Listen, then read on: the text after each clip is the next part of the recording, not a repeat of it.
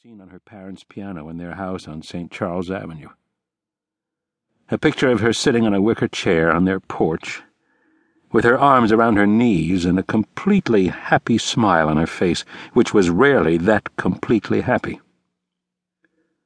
The sunlight was in her hair, shining also in the whites of her eyes, the moisture of her teeth, the little gold chain around her neck.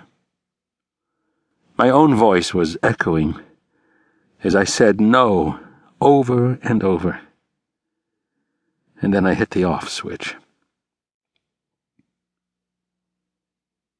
I left the apartment without closing the door behind me and without a coat. The late snow that had been falling in Minnesota was now falling through the coarse, gray darkness over Chicago. Somehow I seized on the idea that there was something I needed to decide, a course of action I needed to affirm. I don't honestly know what I was thinking. The truth is, most of my effort was probably spent fighting going mad. We were living on 51st and Blackstone. I was going to law school at the University of Chicago, and Sarah was working on the Northwest Side in a place called Resurrection House. We had few friends and virtually no money, so most of the time we had to spend together, we spent alone, in the apartment. I was still strange to the streets I walked that night.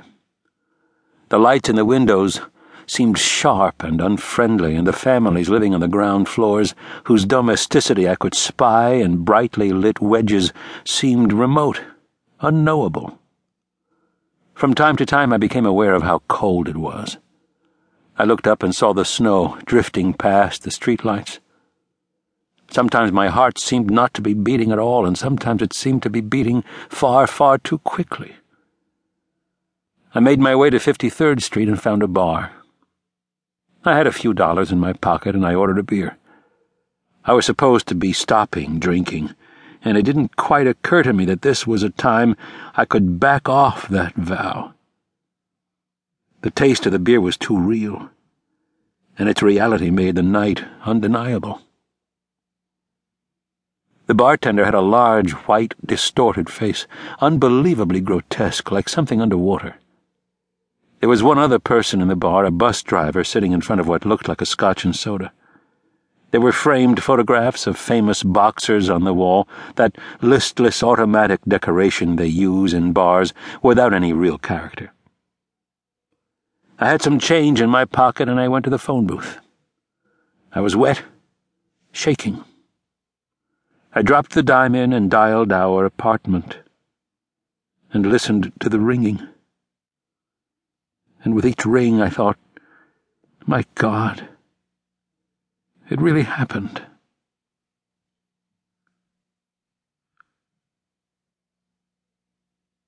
Sarah and Gisela had been in the front seat, and they were instantly dead. Probably they were each buried with shreds of the other in the casket. Francisco Higgins had been in the back seat lying down. They took what was left of him to the hospital, where he died 2 days later. By this time I was in Minneapolis too, and I visited his hospital room. He was small in that bed. The equipment was larger than he was. It was a cheerful room, Nordic and up-to-date, with little humanizing touches that were coming into vogue, warm colors on the wall, a child's crayon drawing framed, an orthopedically designed chair for visits. I really didn't know Higgins.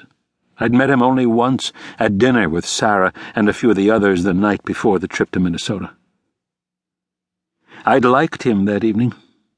He was a sort of Chilean government in exile, but he had a way of not taking it so awfully seriously, or at least not rubbing your nose in the seriousness of it. I'd liked him then, but I did not like him in that hospital room.